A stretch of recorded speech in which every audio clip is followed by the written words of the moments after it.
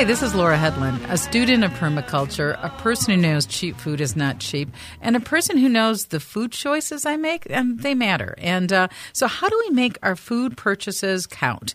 That's our topic for today, and joining us via phone is the Deputy Director of the Cornucopia Institute, Michelle Marchetti. Hi, welcome to Food Freedom Radio, Michelle. Hi, thanks for having me. Excited to be here. Yeah, so tell us a little bit about what is Cornucopia Institute? Sure. So the Cornucopia Institute is the premier organic industry watchdog in the U.S. So in essence, what we do is we fight for truth and transparency. We name extractive operations and brands that are breaking the organic rules, and we identify the brands that consumers should avoid and those they should support.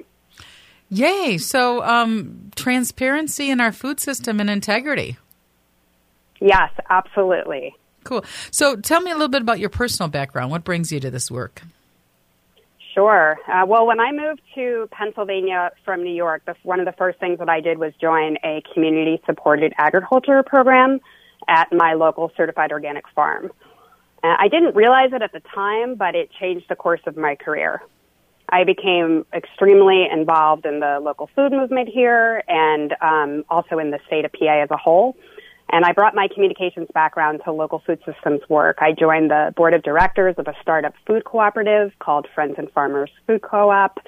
We worked with several certified organic farmers, and we helped launch an online farmers market that put a lot of money in the pockets of local certified organic farmers. I realized through that work that there was a tremendous need for a bridge between consumers and their local organic farmers, and that storytelling could really play a powerful role here. And personally, I'm a mother.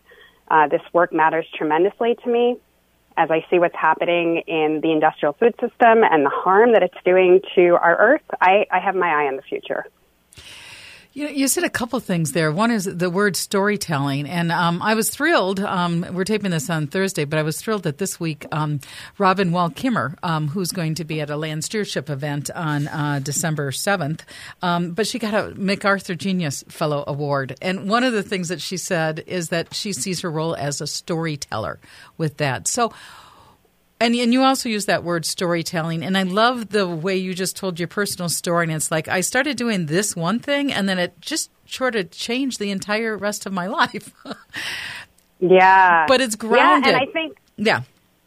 Yeah, and I think that's so when you think about our work, too. I mean, we say all the time, start somewhere. This can be very overwhelming as a consumer in the marketplace, but if you start somewhere... If you buy, let's just say one brand of certified organic food, you go to one local certified organic farmer at your farmer's market, and you hear the story about what they're doing with the soil, what they're doing in their community, it suddenly opens the door to a whole world that maybe you didn't realize. And it's like one thing leads to another, and suddenly you want more and more information. And that's the opposite of what a lot of the big companies in the marketplace want, right? They want to give you the marketing and give you the splashy brand so that you don't go deeper, so that you just stop there. So I think, it's really interesting. Like the more you get, the more you want to know. And we're also taping this on National Co-op Month, which is October. And so even when you said do one thing, there is a movie out there called The Co-op Wars. It's on Twin Cities Public TV, and it does a wonderful job of showing how these co-ops started in the Twin Cities. It was amazing. I mean, it was really just the same process of you just do one step, and then all of a sudden you're selling vegetables out your front door. And then, you try to get a freezer, and then all of a sudden you just bought what became Seward Co-op. I mean, it is the way of life. Absolutely. And the co-ops are such an important part of the story here. Right now, like you said, it is National Co-op Month, and we are really celebrating and amplifying the work of co-ops. And we have long-standing relationships with co-ops that we are trying to build on, because they are really putting local organic farmers first in their efforts to build more resilient local food systems. So we want to build deeper partnerships with them, whether that means partnering with their communities and staff on webinars to help elevate messaging around the value of organic, or engaging consumers as organic advocates in support of organic food and farming. And we also have a fun contest I'd love to tell you about. Oh, sure. Fun. Yay. Okay. So if you head to our Facebook page and you tell us what you love about your local food cooperative, you'll be entered to win a $50 gift card to use on your next shopping trip to that co-op.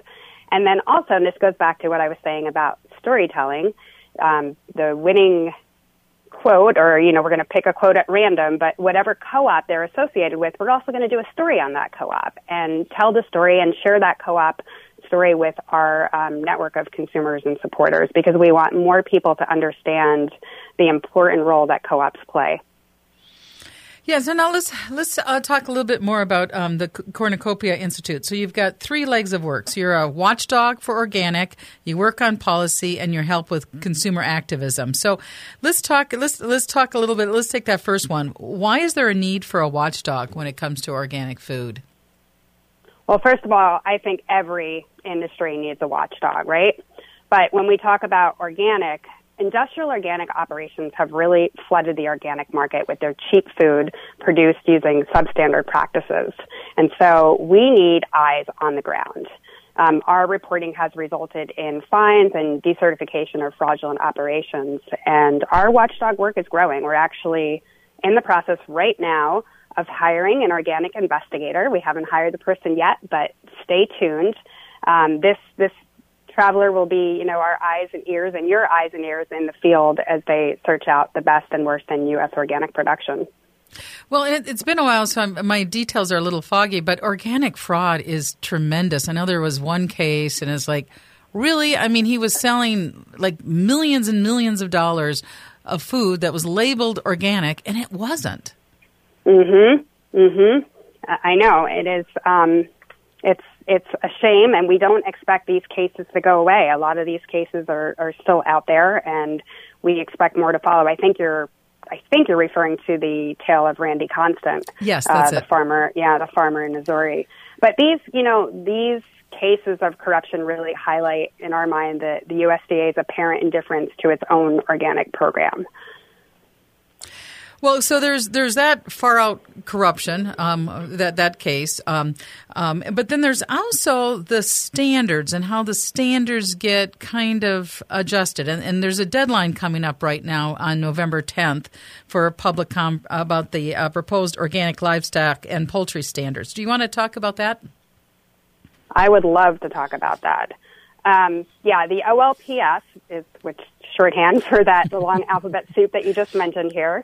The OLPS is going to, we hope, address what's happening with porches in the marketplace. And I'm not sure how much people know about porches, but there's this discrepancy between industrial organic and authentic organic egg production, where industrial organic is using screen porches as the only outdoor access for birds. These porches are enclosed covered spaces. They do not allow the birds to engage in their natural behaviors. And so this animal welfare issue addressed by the proposed rule will phase out the allowance of these screen porches. And we are currently working hard to get it passed. We're working hard with partners like Organic Farmers Association and other partners in the movement. We need a unified voice here, because what's happening is industry is working behind closed doors to really kill this. And it's why this extension, I think you mentioned there was a deadline extension, right? Mm-hmm. I don't know if I mentioned it, but just to be clear, so I buy free-range eggs, and I can tell if I go to my co-op, I know Larry Schultz, I know the people I'm buying from locally. That's one thing. But if I go to a big box store and it's blaring on there, these are free-range chickens, they may not be what our hope is that we mean by these words. Yeah, it's, there's a lot of labels and statements cluttering cartons in the grocery store right now. And you mentioned free range, and that's one of them. Free range sounds great, right? But it doesn't necessarily ensure reputable animal welfare. Now, authentic organic producers that we identify on our organic egg scorecard are providing year-round access and accommodate the health and natural behavior of the birds. And now you mentioned your local farmer. If you know your farmer, that's great. But when you can't know your farmer, that label is so important. Without a doubt. So your egg scorecard, talk about that. Sure. Yeah. So our egg scorecard is the most popular scorecard on our website right now. We have scorecards in dairy and beef and cottage cheese and even things like plant-based beverages. But people are really coming to the egg scorecard to get information, I think, because of the reasons that I just mentioned. There's so many, dubious labels and statements out there. And so what we do with our scorecards is we use investigation and research. We survey all the certified organic egg producers listed in the National Organic Program database, and we work with trusted partners in the movement to get information as well. And then we rate those scorecards, and we rate those brands on the scorecards so that you can see as a consumer what the difference is between, again, what we call industrial organic and the real authentic organic producers in the marketplace. And so your website is Corn, CURNUCOPIA.org, and you can go on that website and you can look up the word scorecard, so you can check out the different type of scores that you have on all sorts of these. And we're going to talk more about this in the next segment. But you can also go there and check out telling the USDA about the OLPS. A lot of initials there, but it's important. It's like if you say free-range chicken, we got to give chickens, we need authentic organic, and not just industrial organic. So you're listening to Food Freedom Radio, and we're talking with Michelle Marchetti. She's the Deputy Director of the Cornucopia Institute, and we'll be right back. This train is bound to...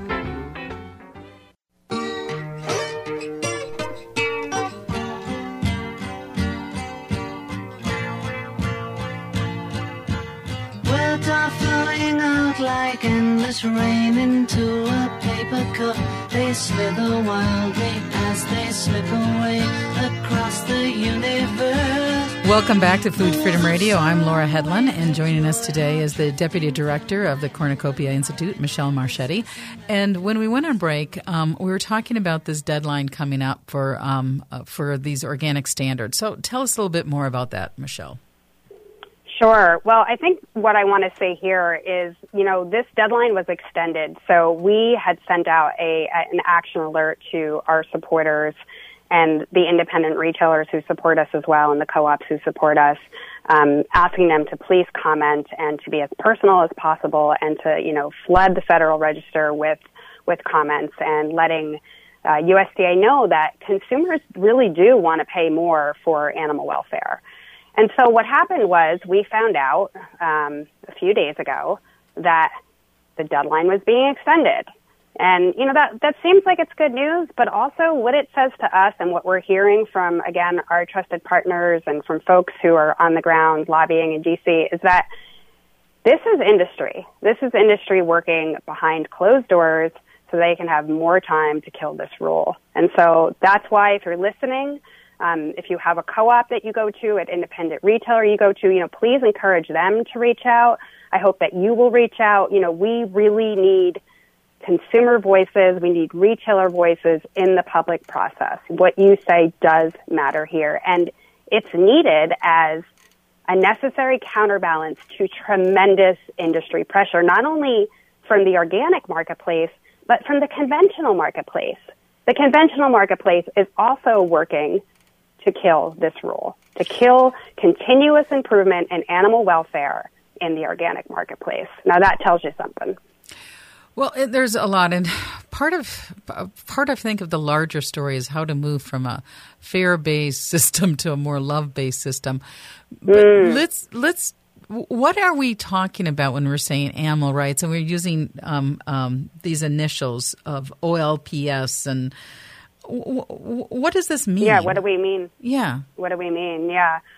Well, the organic regulations, fundamental to the organic regulations is outdoor access, right? And so, consumers are placing trust in the organic. Consumers place trust in the organic label to deliver on the values that are important to them. And so you said, what does this mean? Well, for birds, it means that they are engaging in natural behaviors, that they're, dust bathing and They have access, like legitimate outdoor access, not crammed inside an enclosed porch where if they're on one end of the porch, they may never get to the outdoor access. That is not animal welfare. And it's not what consumers in the organic marketplace want from their organic products. So if people go on your website, it says that farmers and other interested parties should sign the Organic Farmers Association petition to the USDA. So what is in that petition? Yeah, so there's a separate petition just for organic farmers. So often what we do is we work with partners in the movement and we say, okay, like what can we do to get the most impact here? We have a lot of consumers who follow our work and we have a lot of organic farmers who follow our work. So we have a place for organic farmers to comment, we have a place for retailers to comment, and we have a place for consumers to comment. So why is Conventional Egg trying to kill these rules? And again, these rules only apply to the eggs in the supermarket that are marked organic. They don't apply to any other eggs, just the eggs that are marked organic. Why does Industrial Egg or Conventional Egg want to kill the rules on open space and access to outdoors for chickens? Because it means that consumers care about these issues. They don't want eyes on what's happening in these extractive food systems. And that's exactly why they're trying to kill it. So this is some of the policy issues. So in addition to being a watchdog, there's also a lot of other policy issues that really do matter. I'm going to make a little bit of jump just mainly because I want to make sure I remembered it, because one of the reasons I reached out is the baby formula crisis that happened this year. There's a lot of policy part. So let's just remind people who may not be aware what happened with baby food formula in the United States in 2022. Yeah, good question. I mean, it was what happened was a travesty. This was basically came down to Abbott Nutrition, which is a maker of Similac. They closed their Michigan plant. There was a temporary shutdown that came in the wake of reports of bacterial infection in 5 infants, and 2 of them actually died. They had reportedly consumed formula from that facility. What makes this an issue that we care about is that this is basically a symptom of a marketplace that's controlled by only a handful of companies. And when you have only a handful of companies controlling a marketplace, the result is a scarcity of choice.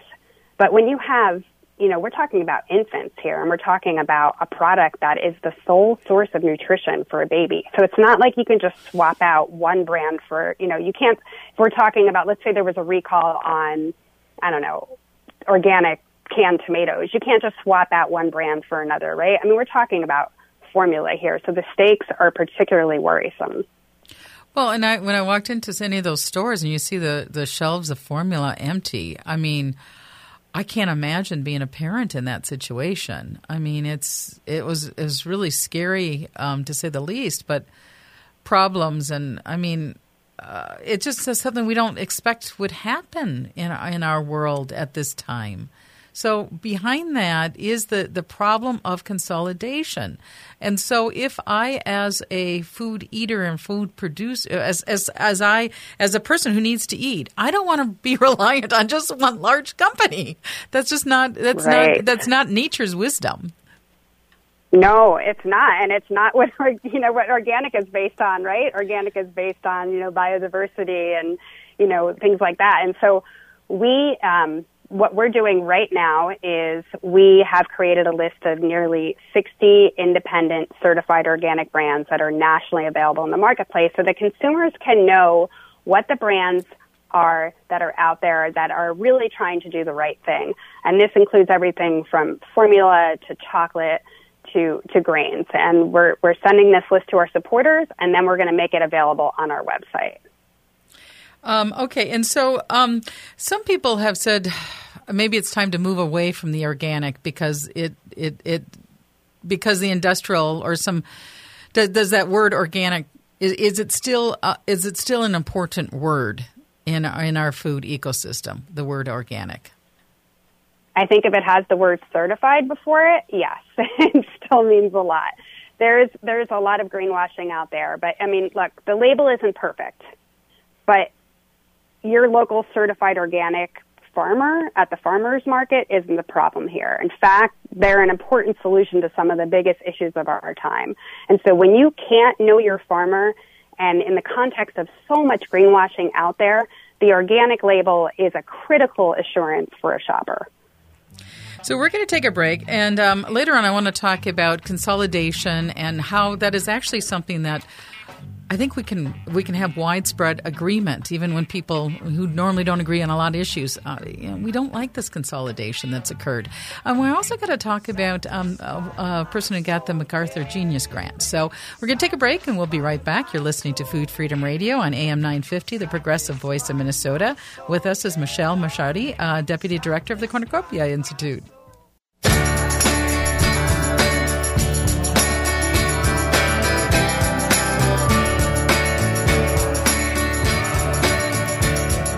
Welcome back to Food Freedom Radio. I'm Laura Hedlund, and I am extremely pleased. I was just happy this week. One of my favorite authors just won the MacArthur Genius Grant, and that is Robin Wall Kimmerer, and she's the author of the book Braiding Sweetgrass. So we're going to play a little clip that's on the MacArthur Foundation's website from Robin. Although I'm trained as a scientist, I am coming to understand that the greatest influence I can have is as a storyteller and as a writer. Sometimes people think that what I'm talking about is promoting indigenous science over Western science. But what I'm really working toward is a relationship between them. It's this powerful invitation to look at the world through multiple streams of knowledge, not just one. Bonjour, Ani, Shabadaske Gish Kokoi Nadeshnakas. My name is Robin Wall Kimmerer, and I'm a plant ecologist, educator, and a writer. Traditional ecological knowledge is both a way of knowing and a whole body of knowledge, of understanding the relationships in the living world. This is collective knowledge that has been generated over millennia. Remembering that there was a time in our history when traditional ecological knowledge was intentionally erased through assimilation of our children, I feel a deep responsibility to the restoration, revitalization, and carrying forward of our knowledge. These combined crises of biodiversity loss on the edge of climate catastrophe, they have all come because we treat the earth as if it were our property. So the covenant of reciprocity says that there is no ecological system on earth that can persist if all we do is take. We always have to replenish. I've heard our elders say that one of the reasons that our people held on to our traditional knowledge and teachings against all odds was that one day there would come a time when all of the world was in need of this wisdom. I think that time is now. So that's Robin Wall Kimmerer, MacArthur's Foundation's 2022 Genius Grant recipient. And Michelle Marchetti's joining me by phone. She's the Deputy Director of the Cornucopia Institute. And I think when I go to the store and I look at that free-range sign on the egg carton, it's about having a relationship with the chicken and relationship with the world. It's not about just and so what do you agree on that it's that eating is more than just it's more than just getting calories. It's about having a relationship with the world. Absolutely. And I think people are hungry for that connection, with what's going on in the world around them. The food that they eat is just one way is just one small way to engage. The authentic organic farmers that we write about, Robin mentioned storytelling, and she's such a beautiful storyteller. The authentic organic farmers that we write about, that we, share stories about, they really honor the relationships in the natural world. This is not about trying to control the natural world and make it work for you, but it's figuring out how to work in harmony. And the authentic organic farmers that we amplify and write about and rate highly on our organic scorecards really understand the value of getting out of nature's way. Yeah, and I also want to make sure I mention that the Land Stewardship Project, their event on Wednesday, December 7th, it's their 40th anniversary celebration talk, Indigenous to Place, and Robin Waldkimmer will be participating in that. I think that she's participating virtually, but I want to make sure that I get a mention in on that because it actually offers me some hope, maybe that's the right word, I don't know, but some optimism about the future that that moving into the world, moving into an abundant world can actually still happen. And I was surprised when I looked up cornucopia. I didn't even realize that the word cornucopia, one of the meanings of it is abundance. Yeah, absolutely. And it's such a great, it's such great symbolism for the work that we do, because I think there's this idea out there that, there's a scarcity here, but what we're saying is, they're in abundance, and the organic farmers that are in your backyard are truly taking care of the earth. And so, so storytelling, humans are storytelling creatures embedded in place. And so the dominant story from 1980s, farmers were told to get big or get out. And we were told we need to have technology in order to feed the world. And so a lot of these stories are living in us. Are those accurate stories?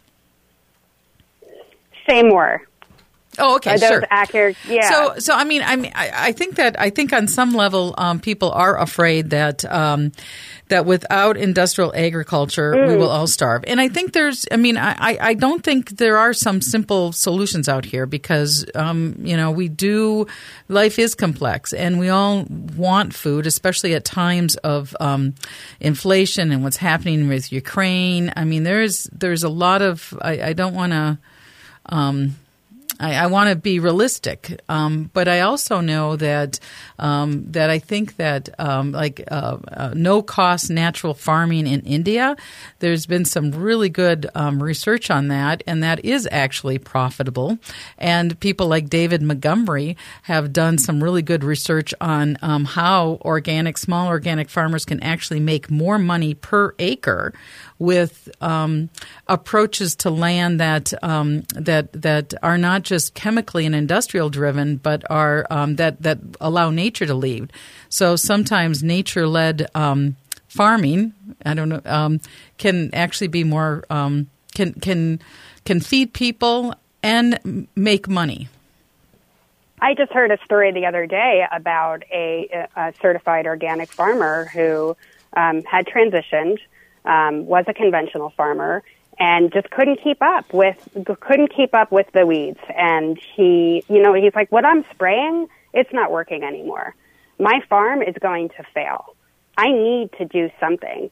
So here's it's an interesting story, right? Here's a farmer who's moving toward something that we all agree is better for the earth, right? And for our future, but is not doing it for that reason.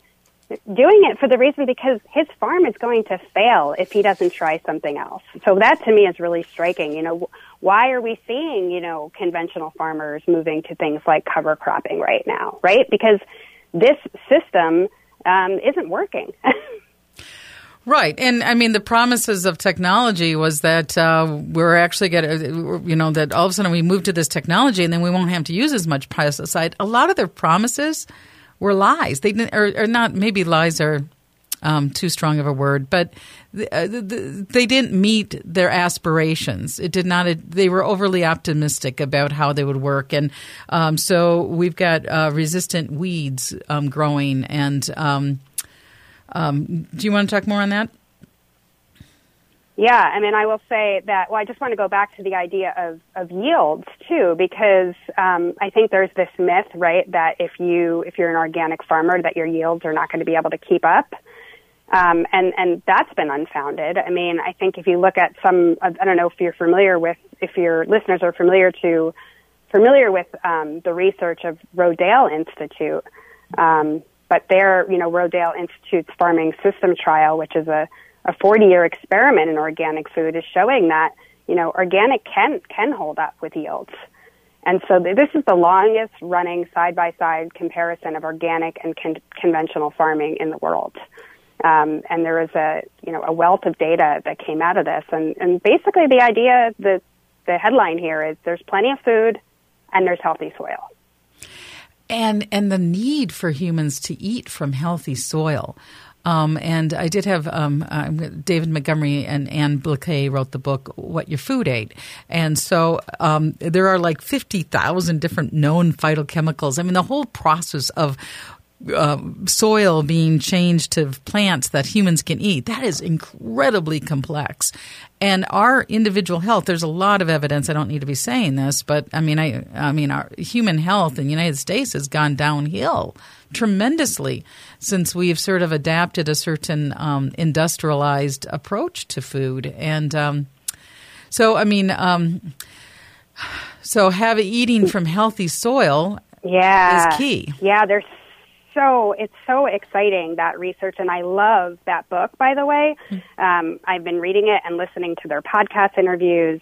It's really exciting because I feel like we are just scratching the surface in that area, and we're going to see more and more. I mean, I know a lot of researchers are looking to see what this means, and we're going to see more, phytonutrients identified and more connections between our health, our human health, and how our food is grown. And also, by the way, like, it tastes better, right? Right? There's flavor there. I try to reframe that in my family. When we were eating organic broccoli the other night at dinner, and my husband said, "Oh, that's really strong. That's really bitter." I'm like, okay, let's reframe that, right? Right. And it's really alive with nutrients, right? That bitterness is imparting something, I think, and our taste buds have just been beaten into submission. Sugar, salt, fat, everything's sugar, salt, fat instead of, and the need for eating bitter foods is actually quite interesting. So I'm going to go back to the mission then. So what kind of work do you do on the consumer activism? We haven't really talked too much about that. Oh, yeah, good question. There are so many ways for consumers to get involved here. One of the ways is through the public process, and I mentioned that, OLPS. Consumers can engage with any of the action alerts on our website. We have a whole action alert section if you go to cornucopia.org. And then also our consumer tools that identify authentic organic brands and farms. They've been used more than 1 million times to date, and our popular scorecards are a great way to, like I said, start somewhere. If you drink milk, start with the dairy scorecard. If you don't drink milk, we have a berry map where you can go online and see where certified organic berry farms are in your state. And so there's many tools on our website that allow you to use the power that you have, because I do think that consumers have power. I realize that this is a really complicated, huge puzzle here, right? But the policy, it like grinds on in the background, right? And so consumers, while the policy is grinding on, the consumers can be active. They can be doing their part to make purchasing choices based on information that helps them align their values with their choices. So you're listening to Food Freedom Radio. We're talking to Michelle Marchetti. She's the Deputy Director of the Cornucopia Institute, and we're going to take a break. And when we come back, we're going to connect this conversation with consolidation, which consolidation has been very painful for rural people in rural areas. And then one of the big solutions is cooperatives, and how cooperatives, and this is National Co-op Month, how cooperatives help with a diverse economic food system. So you're listening to Food Freedom Radio on AM 950, and we'll be right back.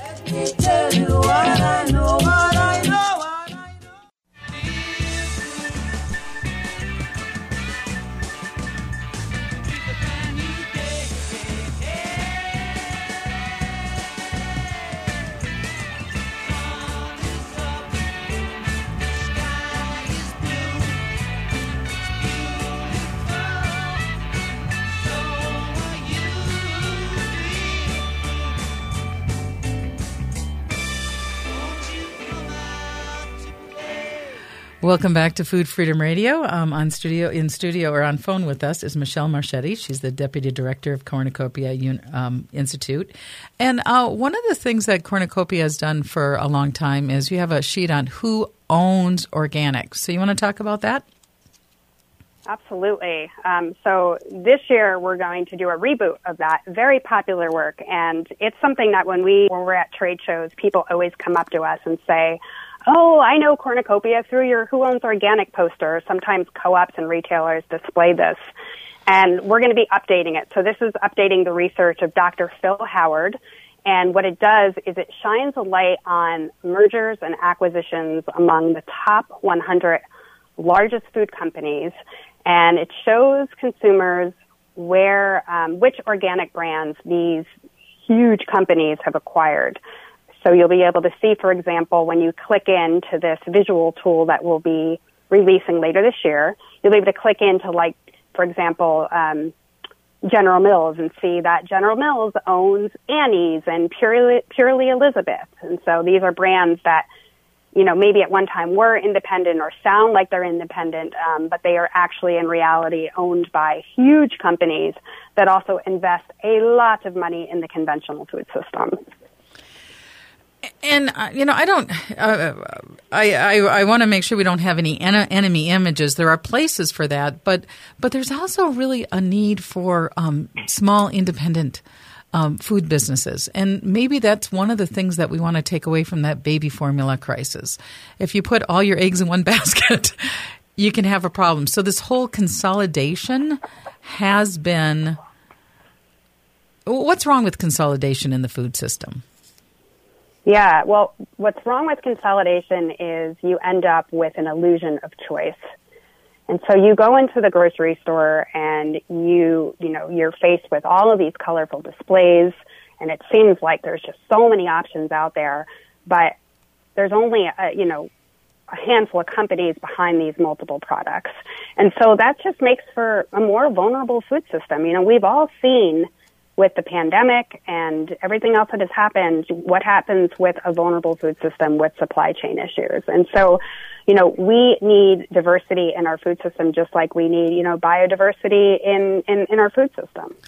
So from the consumer's perspective, it's an illusion of choice. From the producer's perspective, and I know I had a friend who was a dairy farmer, and it was like, we could sell our milk in all sorts of different places. Now, you know, it was one, and it was really difficult for farmers and food producers when there is this tremendous consolidation. Partly they only want to deal with the big guys. They don't want to deal with small guys. You want to make it as easy as you can, so you just go to the big guys and then the small producers really struggle. And that's why we all need to support, if we can, or if we have access to them, you know, co-ops and independent retailers, because they are making space on the shelves for these small independent brands. In fact, many independent brands get their start on the shelves of co-ops. Many small certified organic farmers, you know, get a foot in the door through their local retailer, through, you know, their co-op, you know, because the people who work at the co-ops are going to the farms. They're interested in learning about what the farmers are doing for their local community. You know, they have a vested interest in this. And so that's why we say, you know, if you can, please, you know, join your local food cooperative, get more involved there, check out and see if you have an independent grocery store, and look closely at the shelves. Take a look and compare that to what you see at a bigger grocery store. Is there more diversity on the shelf? Do you see brands in your independent retailer or your co-op that you weren't even aware of? Because I'll tell you that it's not easy for these brands, right? And if we don't support them, if we don't support the stores that are selling them, and if we don't support the brands, they're not going to continue to be available to us. Right, and so why are co-ops specifically important to the marketplace? Yeah, because co-ops are, like I said, you know, they are really making space on their shelves for their local certified organic farmers, because they have a way of operating that places people over profits. That's the whole business model of a co-op, right? It's like flipping the conventional model. Like they're owned by their members, and so co-ops are really, making decisions based on what the membership wants. The membership has a vote, and so they are in control. It's a different way. It's a totally different business model, and it's one worth supporting. Right, because we want to own the system. We don't want to just be, cogs, passive, but owning the system. And that's a way of being indigenous to place. Absolutely. That's a great way to end. And it is. I have Robin's book on my shelf here, and I'm going to revisit now that I'm inspired and I heard that. So thanks for sharing that. I have to reread it too. So for those people who've just joined us now, I want to say, so Robin Wall Kimmer won the Genius MacArthur grant this week, so we're very pleased with that. I also want to remind listeners of the deadline of November 10th and how they can impact the proposed organic livestock and poultry standards. Or for those in the end, OLPS. So how do people impact these standards of standards around chickens and poultry? Yeah, so go to our website, go to cornucopia.org, and you'll see an orange banner right at the top that says, tell USDA you want better animal welfare and are willing to pay for it. Or you can go to our newsreel on our site to read more about the issues. You can go to the alerts, and then you can also interact in a different way through our scorecards. And so the scorecards rank different companies, and that's all on your website. So our last minute here, I'm going to ask you this question. What does Food Freedom Radio, or what does food freedom mean to you? Food freedom, to me, it means having transparency. It means peeling back the onion and having the information that we all need and deserve to make the best choices for our families, for our communities, and for the earth. And so, again, you are the Deputy Director at Cornucopia Institute. And tell us a little bit more about the history and what you look forward to in the future. Yeah, so what's coming in the future for Cornucopia, we are relaunching the egg scorecard. So like I said, it's our most popular scorecard, and it's getting a reboot, so you can look for that. We are going to have more reports from the organic investigator that we're hiring. So I just want to say that Big Organic is watching what we're doing, and they are on notice. We know that at least one industrial organic operator pays very close attention to our communications. So I'm really excited to get that person started out in the field, maybe have some video that we can share and get people more information about what's going on some of these huge operations. But you still love the word organic. Still, yes. Despite even though the organic washing that's existing, it is the best word we have right now. Exactly. Well, thank you so much, Michelle Marchetti with the Cornucopia Institute, and thank you for listening to Food Freedom Radio on AM 950, The Progressive Voice.